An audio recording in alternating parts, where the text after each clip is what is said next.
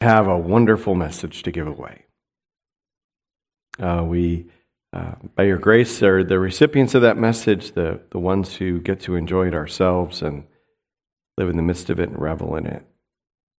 And we get to talk to people about Jesus. It's a great thing. And it's difficult, and it's challenging, and it confronts the comfort that we usually crave for in our own lives.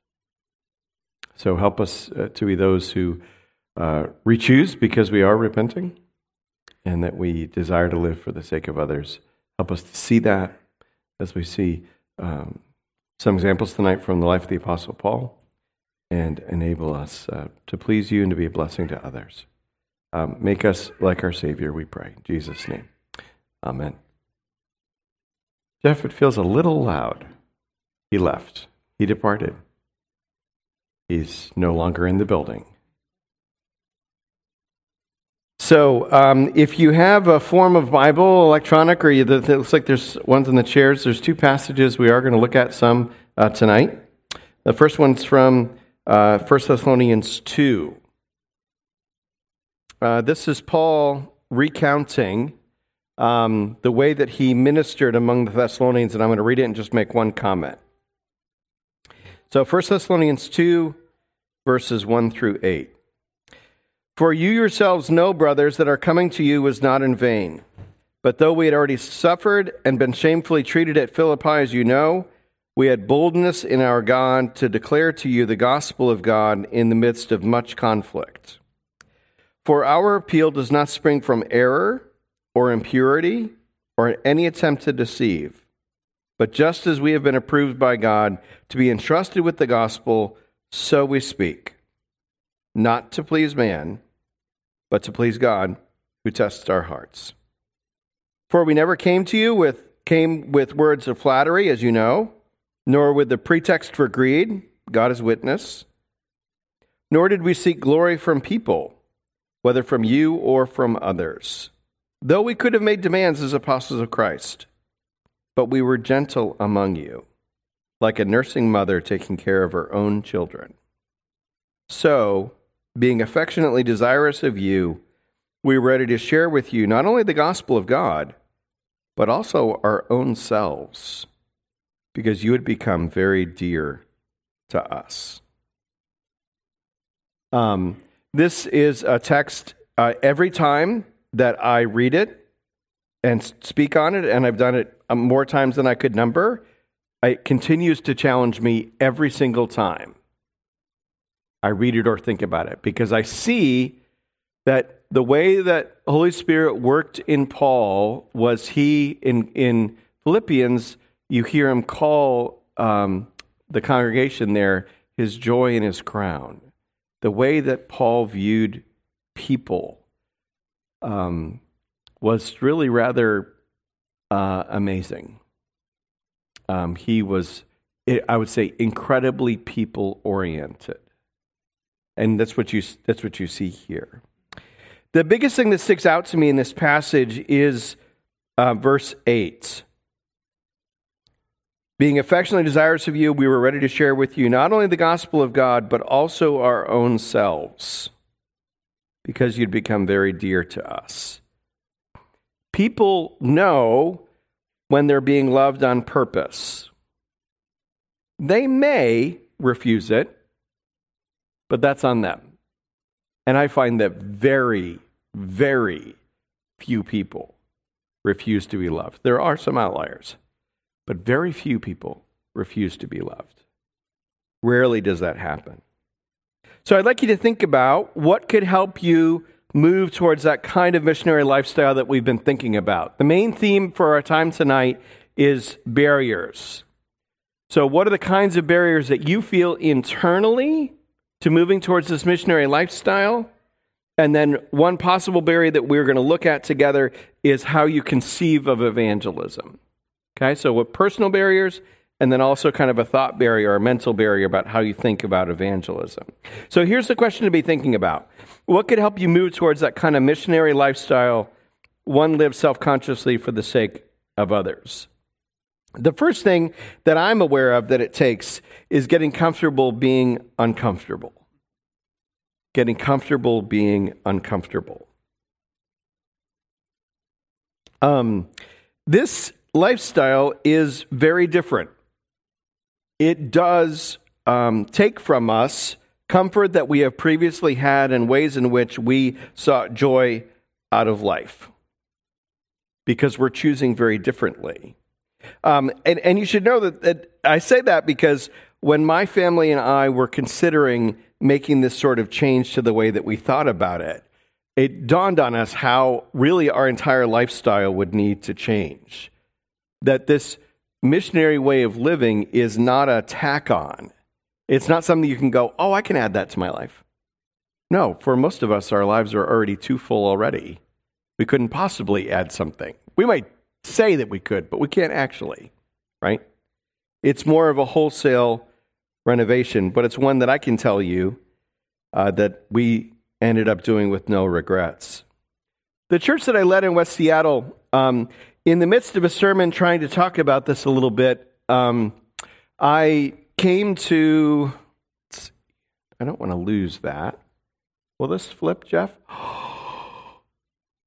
Dun, dun, dun.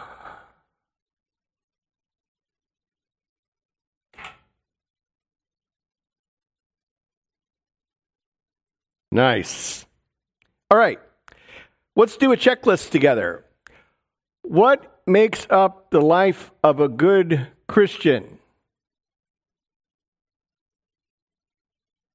What's a good Christian do? They pray. Good. What else?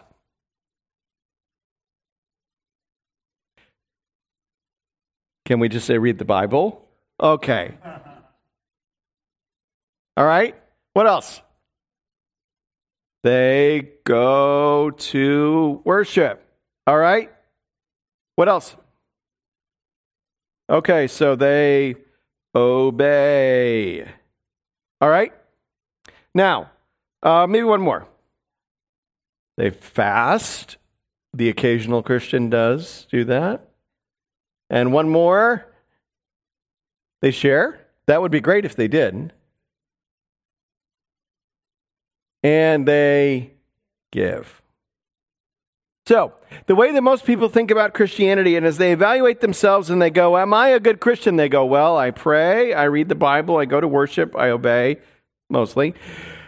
I never fast. I do. No, I never share. And yeah, I kind of give. Okay. So they're evaluating themselves against this checklist. And in the midst of a sermon, I kind of said, this is like thinking about Christianity like it's a bunch of check boxes, checkbox Christianity. Okay, so this is how I evaluate whether I'm a good Christian. Check the boxes, I'm a good Christian. The problem is that this move to missionary living is a move from having sort of a definite, I would say, kind of controlled, it's at my schedule, right? You're moving from the sort of definite, controlled checkbox form of Christianity to something that's much more ambiguous, because relationships are always on. I travel a lot, mostly by myself, and I took my wife away on a trip for our 25th anniversary last year, and we're on the first flight, and she looks at me and she goes, I think you've forgotten how to fly together. And I was like, what? And she's like, you're acting like I'm not even here. Ow! It was true. It was painful. We got it remedied. But I was acting like flying was a task. Like I was just trying to get somewhere. Right? But I wasn't treating it as though it was relationship. A lot of us go through life and we think about the Christian life as this series of checkboxes, and if I do them, I'm a good Christian. But I'm not thinking about that continuously I'm in a relationship with people as a missionary, and so I'm on, not off. Metaphorically, you can think of it this way. Jesus might have you on the road to Jericho where you come across someone in need at any time. And our posture, thankful for God's mercy to us, is to be available, is to be willing to be on for the sake of others. Now, that's a very sacrificial way to live. Jesus put it this way in Mark 8:34. Calling the crowd to him with his disciples, he said to them, if anyone would come after me, let him, you know what the next words say? Deny himself and take up his cross and follow me. So we follow a Savior that has said that that's what living in relationship with him looks like. And that is why I think that's what we see. The reason I like the Thessalonians passage is we see Paul exempling that. We see him saying, hey, you know how we lived among you. Not just that we talked words to you on our schedule, but we loved you so much that we shared our lives with you. People know whether you actually are for them. So, this getting comfortable with being uncomfortable it's uncomfortable to be on all the time. I get on planes now, I still mostly fly by myself, and I am thinking about what I need to get done. At least on plane flights where I go from the west to the east, I'm thinking about what I need to get done, getting my laptop out as soon as I can, and I'm getting the tasks done that I need to get done. Except there's somebody sitting next to me. And occasionally they want to talk. This has changed since COVID. It's one of the things that's changed since COVID. It's interesting. Planes are very different places than they used to be. Anyhow, but occasionally you get somebody who's a talker. And I'm like, supposed to be getting something done. And they pray. Maybe I had a different plan than you did today, Matt. Yes, Lord. And so that willingness to be on is super important. It's also very uncomfortable. It's very different than most of us have lived or learned that the Christian life was about. This means that our prayer life for ourselves must increase. This isn't the only area, though, where people have challenges with this missionary lifestyle. They also have fears, personal barriers, and concerns. They have particular ways related to them as an individual about what makes them uncomfortable about this. So I would like you just for a moment, in the privacy of your own writing on your note sheet, you see the little opening, that little white space underneath. What are your fears, barriers, and concerns? That's for you. So you get 3 minutes. What scares you about this? What concerns you about it? What feels like a barrier to you? Right? Okay. Ready, set, right. All right. Who wants to share something? Yep. All the way in the back.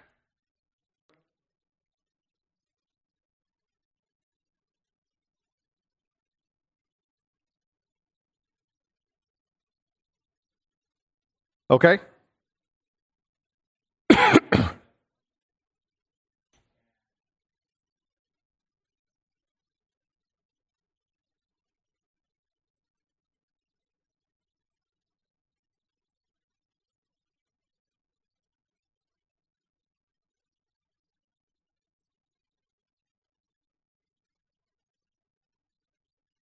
Yeah. Yep. I hear you. I'm a high empath. And if you're somebody like that, you can't not feel when someone else hurts. And I have days I get wiped out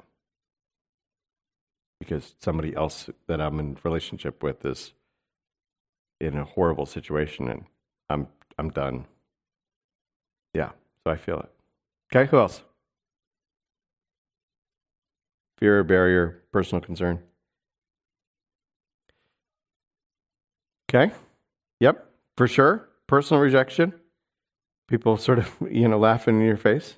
Yep, for sure. What else? Others?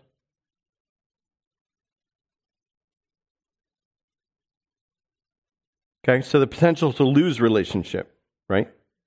Yep. Yep. Yeah. Yep. Yep. I hear you.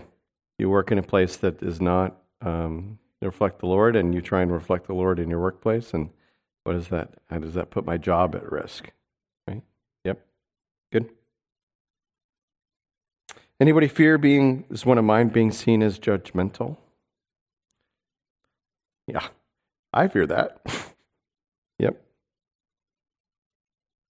So hopefully you got 3 there, or 2 or 3 that you can be praying over for yourself, right? And these are things that you can bring to the Lord. It's fascinating to me that you hear it echoed in this Thessalonians passage, and we'll think about it some tomorrow in the sermon. But it appears, perhaps because of his upbringing or his background or whatever, Paul makes a big deal out of not pleasing man. It's an ongoing theme in his writings. And I think that we live in a time where that predominates our thinking, right? And growing in Christ in such a way that it's kind of like, I love you enough to be willing to put a relationship at risk, or to face rejection, or to face the risk of being seen as judgmental. But I love you enough to do that, right? And for Paul, this was a way that the Lord had grown him, and it gave him, he prayed for boldness, and the Lord gave him boldness. And it's it ought to be a frequent prayer of ours. All right, so hopefully you've got those. You can pray for those for yourself, and disclose as you're comfortable with others that you're in community with here that you can pray together. I think this is, again, one of the most important things that we can do, right, is pray for us to be different. All right, let's go on and think about a major area that I hear from people. In fact, I heard it this morning. I asked, a missionary is, or a missionary does, or missionaries, and somebody said they're an extrovert, okay? Which is actually really, really common misconception about this. And so let's take right on introversion, extroversion, and evangelism. The first thing I'm going to do is give you a disclaimer. I am not an expert on introversion, extroversion, and evangelism. I have thought about it a fair bit. But I'm going to do some gross generalizing that some will frustrate some of you. And so recognize that this is a generally speaking, okay? So generally speaking, let's think about introversion, extroversion, and evangelism. Generally speaking, introverts gain or regain emotional energy by being alone. They have a smaller total circle of friends, but they tend to be quite close to them. They have fewer but deeper relationships. Gross generalization, all right, for introverts. Introverts have an enormous evangelism advantage. Introverts have an enormous evangelism advantage. They are more used to having deeper conversations with individual people. And that is, this is deeper conversations with individual people. And introverts are actually more equipped for that than many extroverts. That's probably new news to you, okay? What's the challenge for introverts related to evangelism? New relationships. So if you took your 10 and you squished in the space that 3 take, and you're making space for 3 new people, the relational energy, the emotional energy involved in forming 3 new relationships. It's just there. It's real. It's true. It's going to take more. And if you don't feel like you've got a lot of emotional energy, then that's your challenge. Is how do you gain enough energy to pursue and engage 3 new people that don't know the Lord?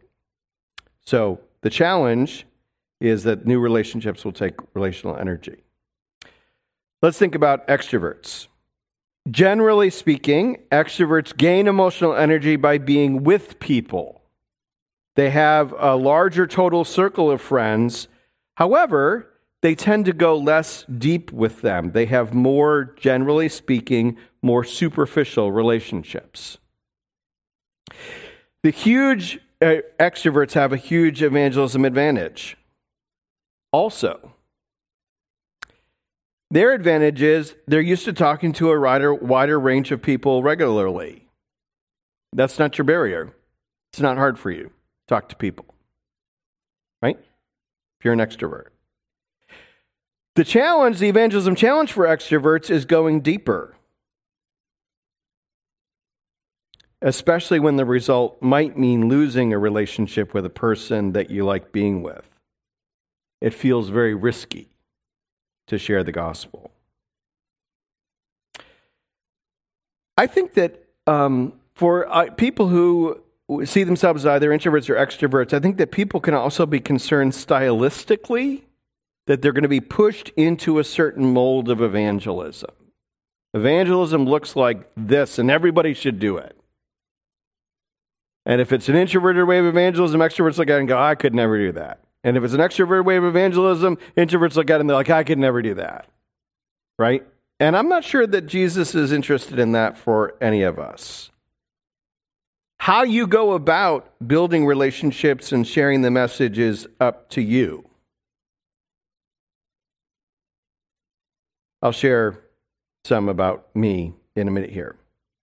I think both introverts and extroverts have a huge evangelism advantage. An introvert knows how another introvert thinks and ponders and lives. Many times internal processor. Extroverts understand that they're extroverts. Mostly verbal processors, external processors. So in some way, you get people that are like you in a way that people who are unlike them don't get them. And that's an advantage to think through. You're, if you will, keyed to reach them, as the opposites tend to detract, not attract. All right. So that's one big barrier that I've sort of run into through time. Anyways, it's worth dealing with because I hear about it a lot. All right. Questions on that before I move on? Josh, when am I supposed to be done? Okay. Oh, no, don't say that. That's bad. Never give a speaker that much leash. Okay. Yeah, I'll be done before then, but that's good. Okay. All right, so let me take a pause at that point and let you ask any questions that you got before I go on and talk a little bit more as you would think about your contacts. So we're going to go back to your cards here in just a second. But with the content that I've given you, anything you want to fire back at me or ask questions about? Everyone's half delirious from dinner. Yes, sir. Uh-huh. Uh-huh.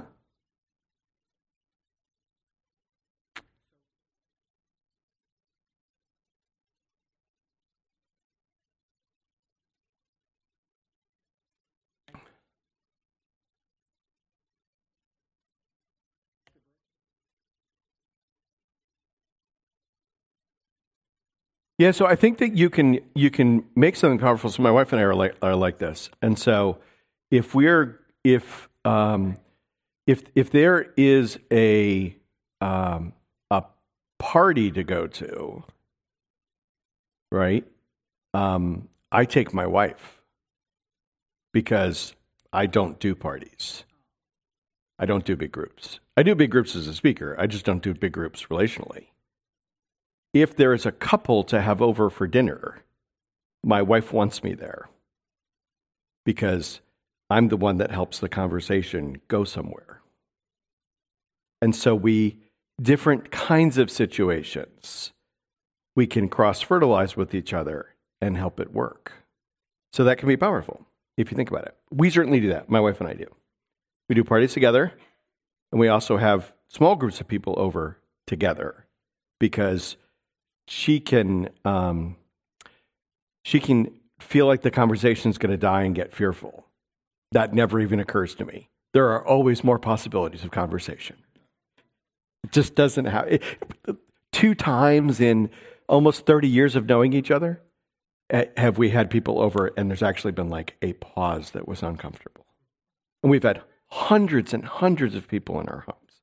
So, anyways, that's a way to think about it. Sir?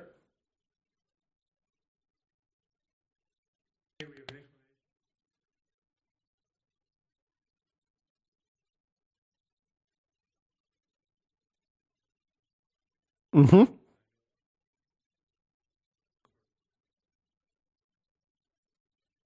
You can.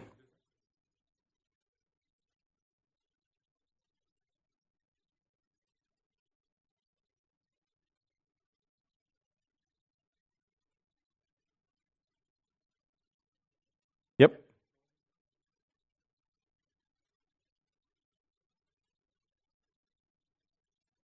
Yeah. Yeah. Right. Right. Yep. That's good. That's good. Other questions? Thoughts?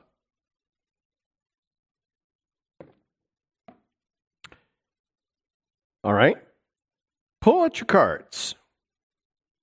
As you think about the 3 people on those cards, what is the next step that you would like to take in relationship with this person? What's the next activity?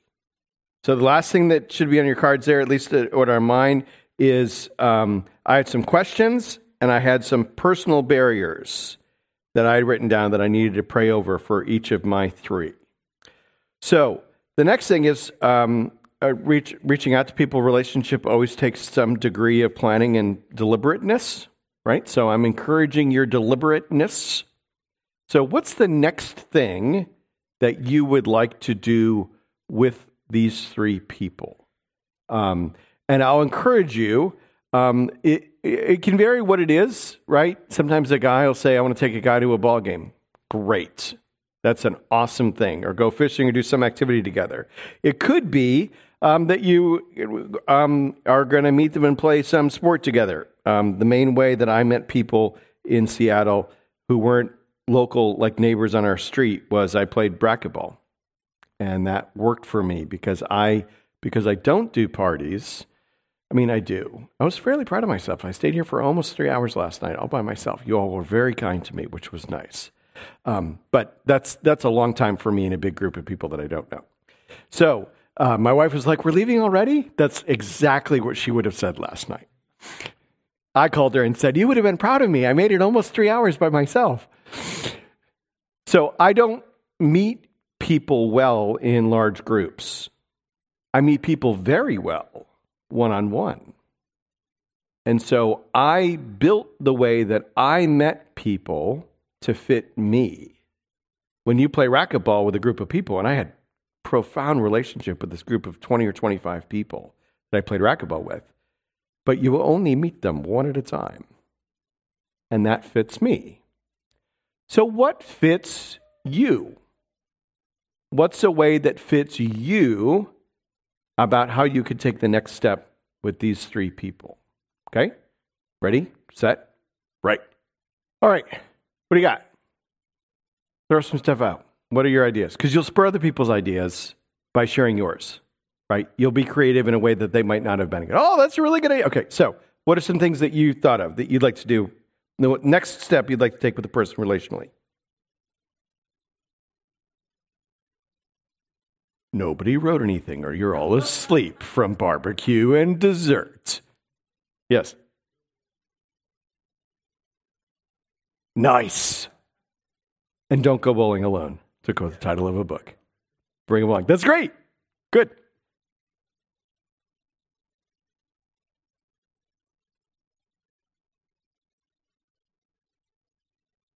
Okay, good. Something just enjoyable and fun. Like bowling. Maybe you could go together. No. A double guy date. Ooh. Tracy, was that your hand?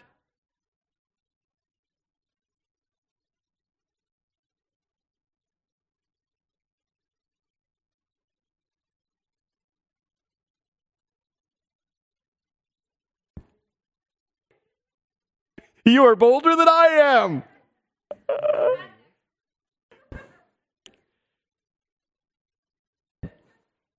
That is an idea. That's awesome. And gutsy. I like it. All right, others?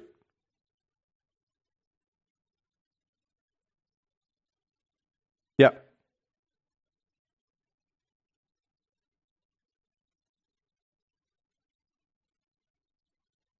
Uh-huh.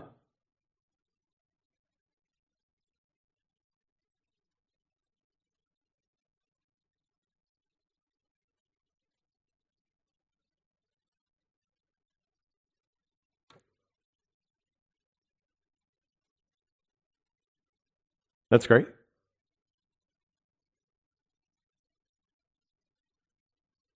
Yep. Yep. For sure. For sure. Did you guys want to do you guys? Yeah.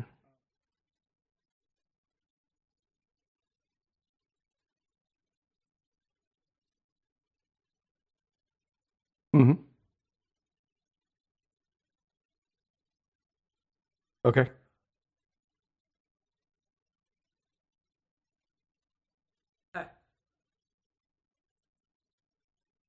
Ah.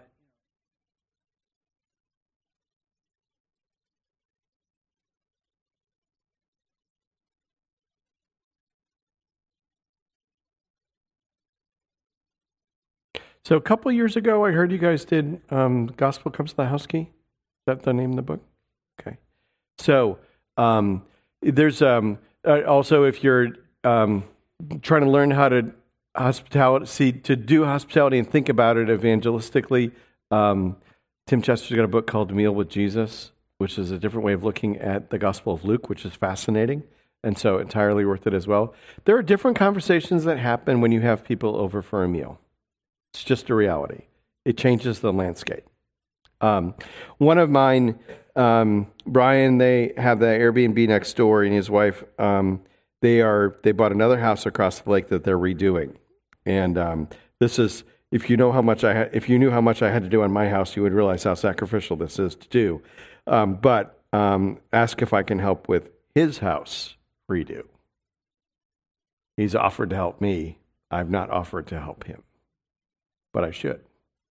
He's got plenty of work. I can help him. I have plenty of skills.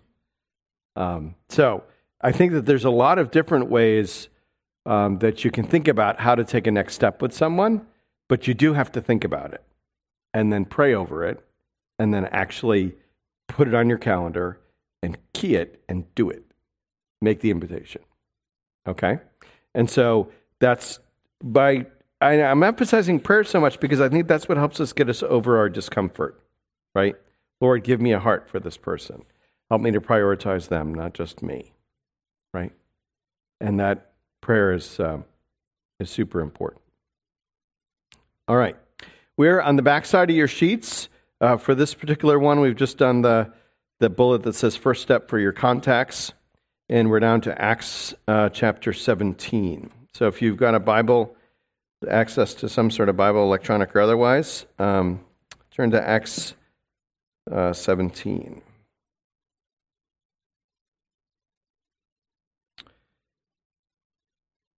Jeff, you guys are doing Acts this fall? Is that what I heard?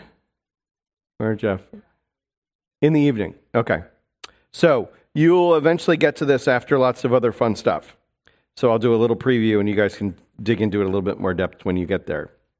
So in Acts 17, starting at verse 16, we find Paul in Athens. And I just want to draw your attention to a couple of things here. So in verse 16 says, "Now while Paul was waiting for them in Athens, his spirit was provoked within him as he saw that the city was full of idols."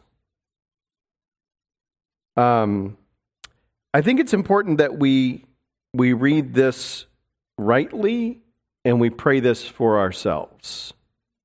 I think that we can look out on people that are unbelievers and be frustrated with them. We can be judgmental of them. We can wonder how they could be so crazy in what they believe and what they practice. That's not this. That's not what's going on here. What's going on here is Paul looking at people worshiping that which could never satisfy them and mourning. There's a big difference between judging and mourning. People worship what they do because they think somehow it will bring them full satisfaction.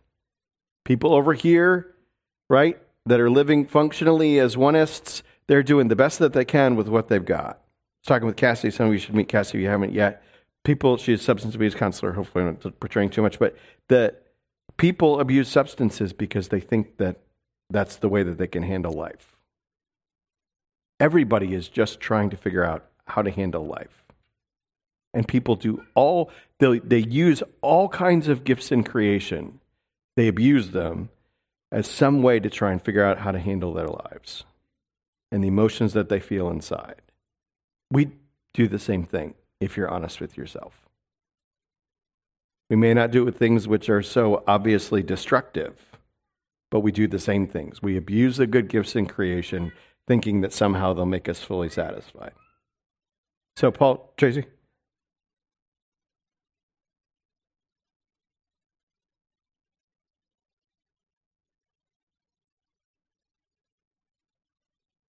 Yeah?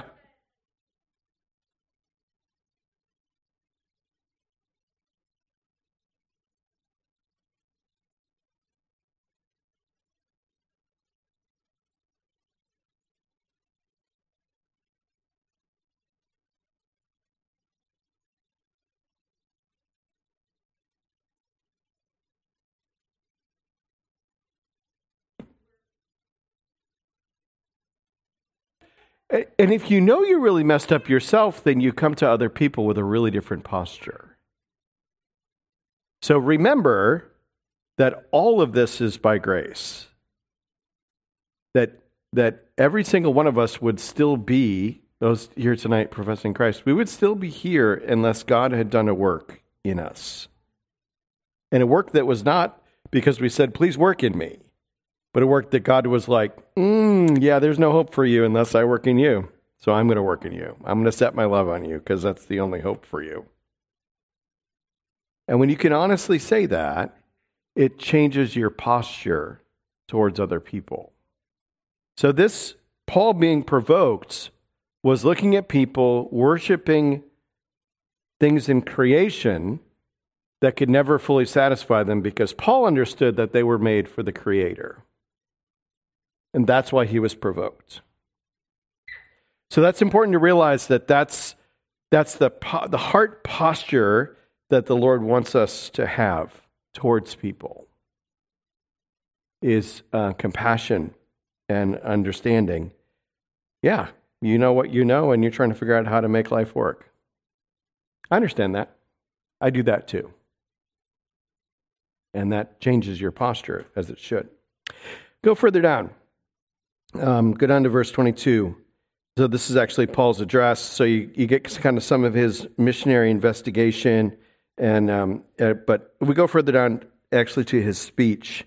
Let me just highlight a couple of things about his speech. So this is verse 22. So Paul, standing in the midst of the Areopagus, said, "Men of Athens, I perceive that in every way you are very religious." What is that? It's a compliment. It's respect. Remember 1 Peter 3:15? Maybe some of you that had one of the major campus ministries in your background is one of the verses that you probably would have been pushed to memorize, right? Always be ready, set apart Christ, your heart. Always be ready to give reason for the hope that you have, but do this with Gentleness and respect. What if the reputation for Christians wasn't what Tracy fears, and it's many times true, sadly, but it was gentleness and respect? What if that was our rep? We would be in a very different world, and that would be better. Keep going on in Acts 17. For as I passed along and observed the objects of your worship, I found also an altar with this inscription: to the unknown God. What therefore you worship is unknown, this I proclaim to you. So Paul's here he's been doing some cultural religious study with a biblical lens on. This is what missionaries do when they go to other cultures. They try and figure out what's going on there, right? Broadly, but also with individual people. The last time I did a significant revision of these notes, it was in a time frame when Trump was still president, and a celebrity said it was karma that Trump got COVID.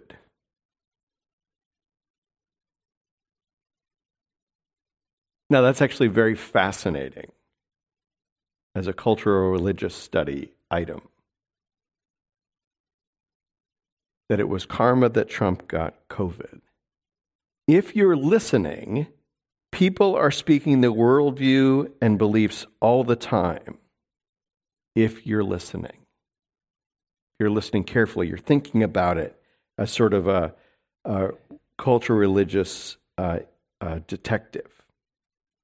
Keep going in Acts 17. The God who made the world and everything in it. Paul's first play. I'm going to proclaim to you, you've got an inscription to an unknown God. I'm going to tell you who that is. Paul's first play, his first word is this. The God who made the world and everything in it, being Lord of heaven and earth, does not live in temples made by man. Why does Paul say this? He establishes the Creator as the one with authority. He talks about the character of God. We get some of our best texts here about the attributes of God from Paul's speech here, right?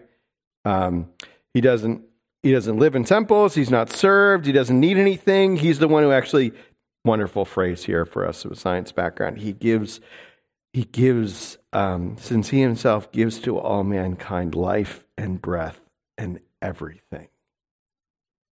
We sort of cliche say, every breath's a gift from the Lord. Well, what if that was actually true? What if every day your gratitude was built on how many breaths you had that were individual gifts from God? Your gratitude would be bigger, I think. Mine would be bigger. He made from one man every nation of mankind to live on all the face of the earth. He determined their allotted periods and the boundaries of their dwelling place, that they should, why? So that they should seek God and perhaps feel their way towards Him and find Him. That's what people are trying to do. They're trying to figure out, there's this hunger inside of me that I can't figure out how to get quenched. And that's what I'm trying to do with my life. And if you can see people that way, it'll change your perspective on them. He's not actually far from us, because in Him we live and move and have. He quotes some poets, knew some local cultural moments. You'll hear me use Hamilton tomorrow in the sermon. So if you are aware of the culture that's going on and you can attach to it in ways that are faithful to the Scriptures and helpful to people, that's really good. That's exactly what Paul's doing here, right? Keep going on in his speech. Go down to verse 30.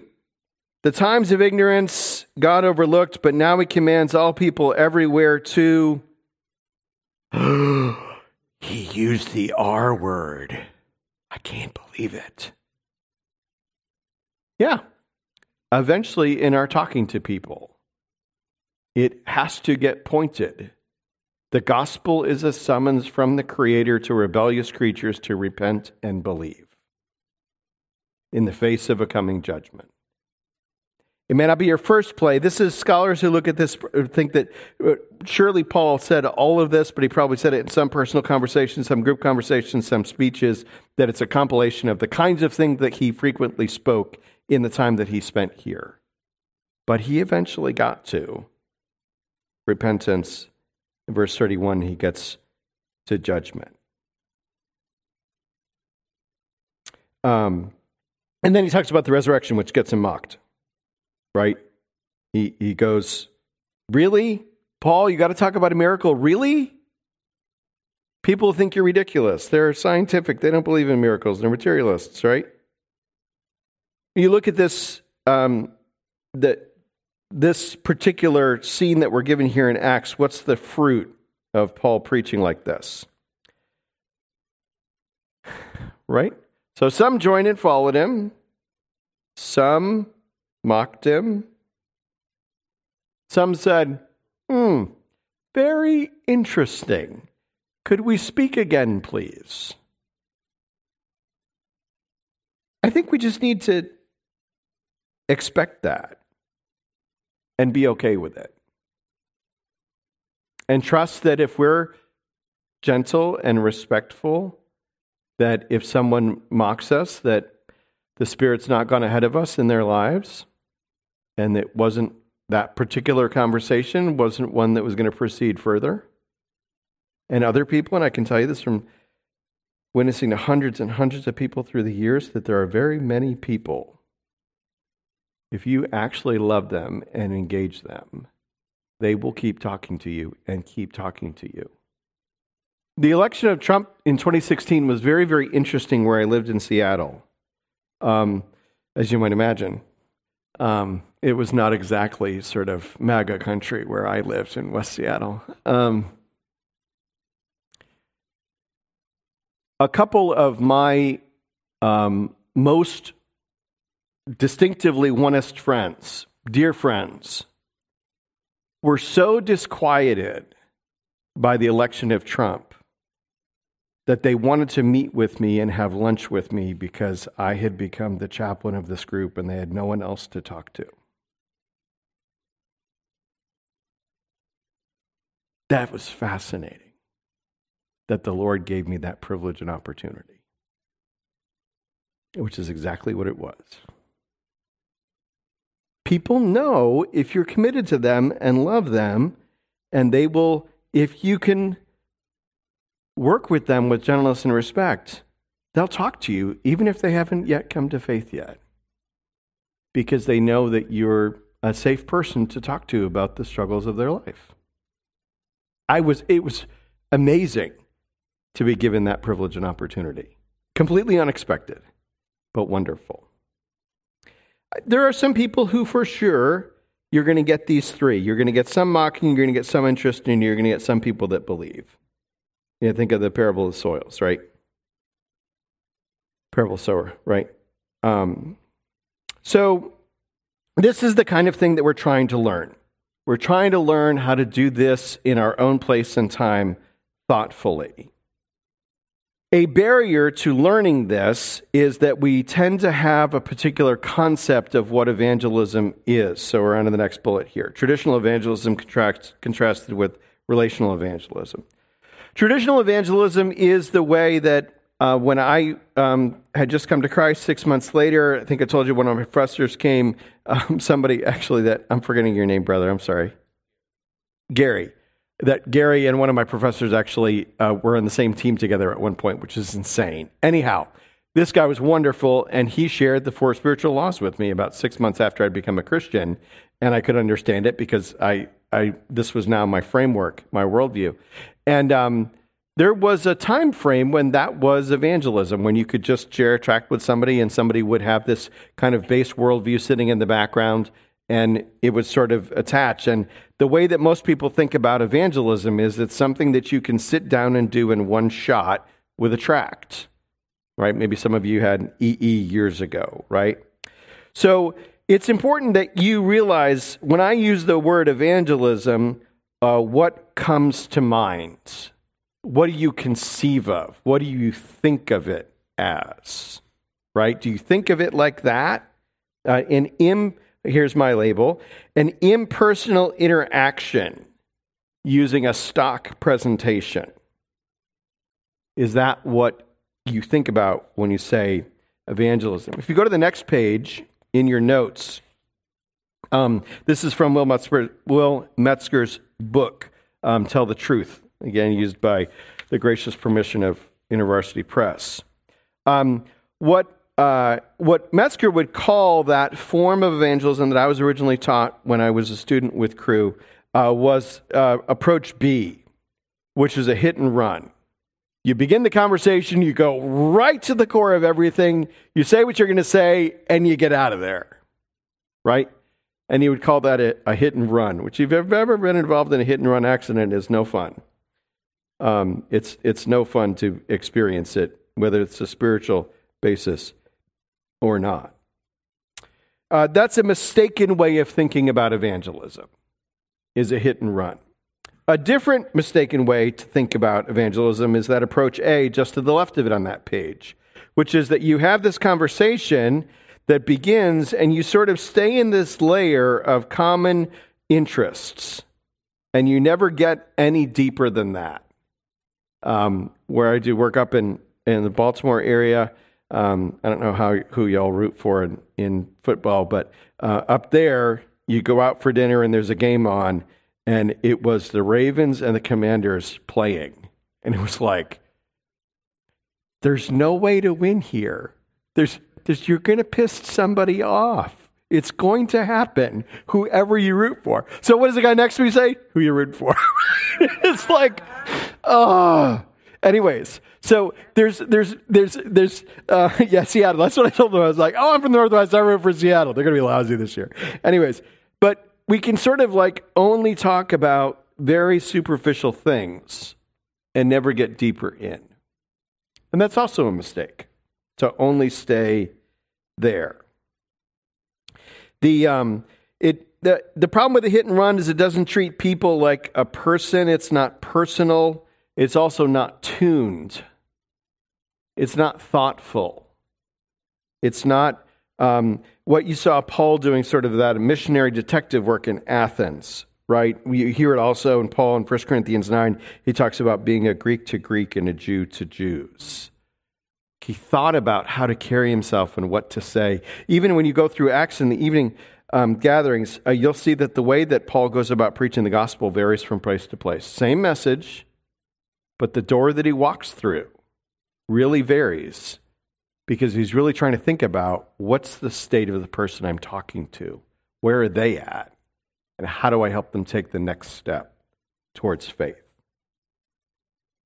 So traditional evangelism, I think the hit and run is many times it's impersonal, not that relational. I'm trying to move towards something that's help you move towards something that's much more relational. But relationally evangelistic, not simply relational, but relationally evangelistically, right? To be biblical evangelism, the message has to be spoken. It also doesn't have to be spoken in one sitting. In fact, it probably shouldn't be. The friends that spent time with me before I knew Christ, if I added up the number of hours of conversation that they had with me through time, we'd be in the hundreds of hours among the four main people that spoke to me about the gospel. They put up with hours of conversation with me because that's how far I had to come and how many dominoes had to fall. And so the point of long-term relationships is that you've got this place where many conversations can happen. The guy that I learned, I could tell you, I have 4 names in here, and I could tell you stories about each one of them. But I'll tell you another. My scoutmaster, we called him Doc Terry. He was our veterinarian as well as a scoutmaster. When I was a senior and had just graduated from high school, you age out of scouts at age 18, and so I had about a month that I could still do stuff with scouts before I aged out. And the last trip that I took with scouts was a canoe trip up in the mountains in very northern New York in the Adirondacks. And I drove with our scoutmaster, Terry, and a Catholic friend of mine that we've been in scouts with together And we talked for 6 hours about spiritual things, the entire drive up there. We talked for 6 hours. I am a product of the kind of evangelism that I'm trying to talk to you about. So I am convinced of it because I was the recipient of it.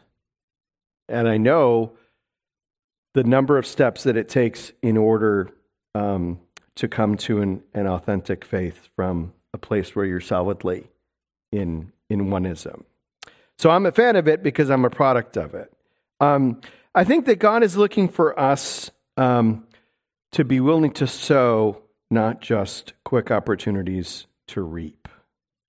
Tomorrow I'm going to commend to you a book by Tim Downs, who is actually a Cru guy, called Finding Common Ground. It was an award winner the year it was released.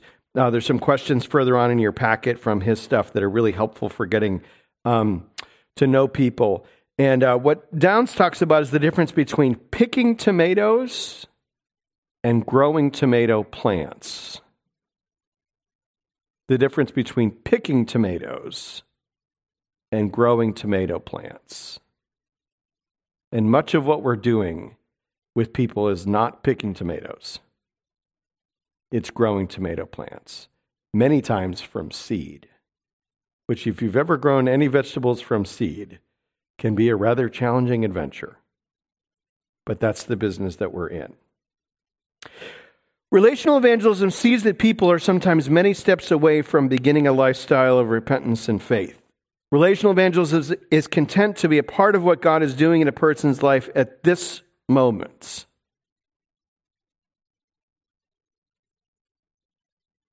And I think that God's desire for you and for me is that we'd be willing to discover where a person is and just help them take one step closer to Christ. And so really the calling for us is to develop so that we are adept conversationalists. That we are adept conversationalists. That we grow in our ability to have conversations with people. If you're looking at the Metzger page, figure 4, 3 ways to converse about Christ, if you look at the bottom one, this is the way that he grew to develop and to speak the gospel to people and taught people and does obviously through his book. And so what you see is you follow the line, the conversation begins and it moves in through interests, common interests, into values and attitudes, and then finally into personal beliefs. Now, you've got to be adept at conversation to do that, to grow to learn how to do that. If you go to the back of that same page, he gives you an example, and it's actually a quite fun one and a quite good one, and it's meant to be provocative to help you think about there are ways in every area of life to make a point. Just one point, one next step with somebody. So on your cards, we've talked about what's the next event you'd like the next time to meet up with somebody. The spot after that, the question after that, if you know where they are, is what's the next thing you want to talk to them about? So not just the next thing you want to do, but what's the next thing you want to talk to them about? Okay? Yep.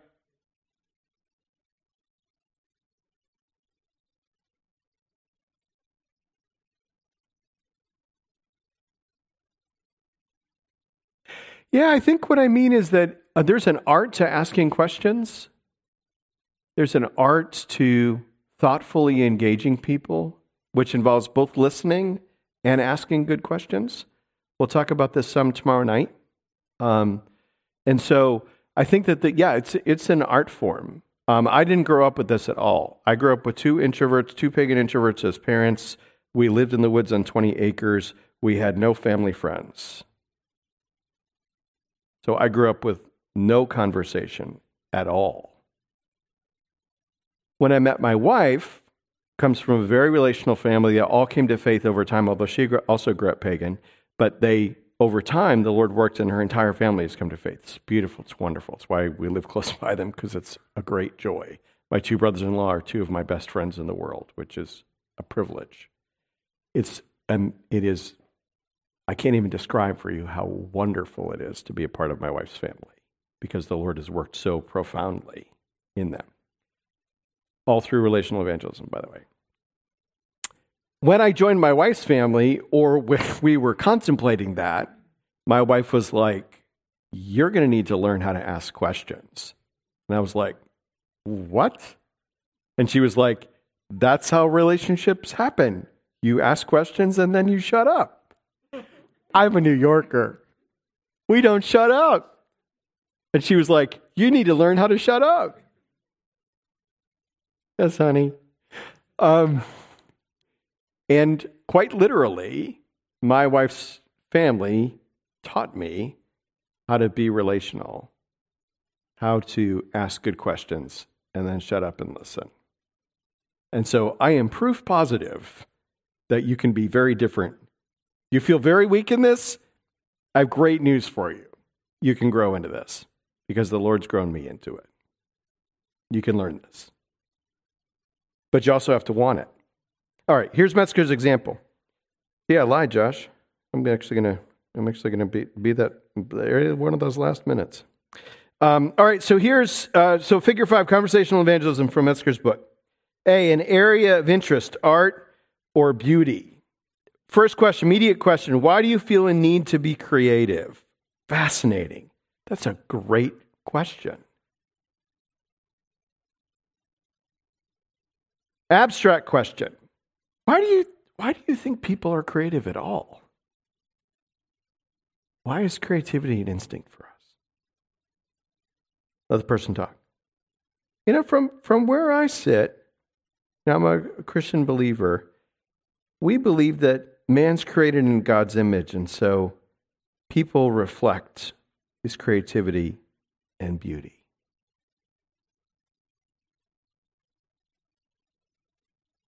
Would you want to know more about that God? See how that's a very different pathway, a very different avenue to walk into, a different door to walk into. There are doors like this in people's lives. We're going to talk about this more tomorrow night. If you're listening, if you're paying attention, if you take notes, either mental or physical notes, there are doors like this to walk into in everybody's life that you meet. If you hear their story, you have more doors to walk through than you'd know. If you learn how to do this, if you learn to listen, right, and have the opportunity to do it. This approach, why am I a fan of it? It's well tuned to ongoing relationships with people, where you can, in bits and pieces, share aspects of the entire gospel message. So I said earlier in your packet there, after the first page, I gave you, this happens twice in your packet. That's on purpose. It's not a mistake. This, the amplified version of Metzger's Come Home outline. One of the reasons why I like it is it's comprehensive. The other reason that I like it is that it shows you that there's a whole series of dominoes that need to go down, and you only need to focus on one domino at a time. And they don't have to be in order. This has a sequence in order to it that makes sense, but you don't have to do it in order. It just has to be that you've done all of them at some point. And so you can think about what domino am I on, right? The last, where this outline starts was the number 3 was the last domino to fall for me. 1 and 2 and the other ones I was already convinced of, but I wasn't convinced about my own sinfulness. That was the last domino to fall for me. The other dominoes had already fallen. So thinking about what are the conversations that this person needs, what's the next domino to fall for them to be moving from over here to thoughtful belief over here. Does that make sense? Tomorrow night, what I'm going to do is I'm going to share a way that I like to use to get to know new people and to give myself some potential doors to walk through in later conversations. Okay, I went pretty quick, but does that make sense? Do you want to ask questions? I'll stick around, but that's about what I had for you tonight. But I'll take questions, and if you need to grab your kids, you can, and also stick around and talk with anybody that wants. So questions. Sir, Jeff wants me to pray and then take questions. That is what the symbols looked like, at least he was holding up. Universal symbol for pray. Let's pray. Father, I realize that this is brainful. I trust that it's helpful. You give us in Paul a helpful example of what it looks like when we choose to live this way. For the sake of people, loving them, and that they know it. And so we become the ones that they turn to. And so we pray for my friends here that you would continue to form them in Christ, that they would become those kinds of people. And that they grow in their ability to diagnose and to understand and to see where people are at because they've asked good questions and listened well. And you give them wisdom about how to speak a word in time that would help raise a point about the gospel in a conversation. Give us the wisdom to do this. Give us the heart to do this. Give us the desire to do this, to live for the sake of others. Help us to rest well tonight and to come to worship tomorrow, to continue to learn from you, from your word, and to grow into this calling that you've given us. In Jesus' name, amen.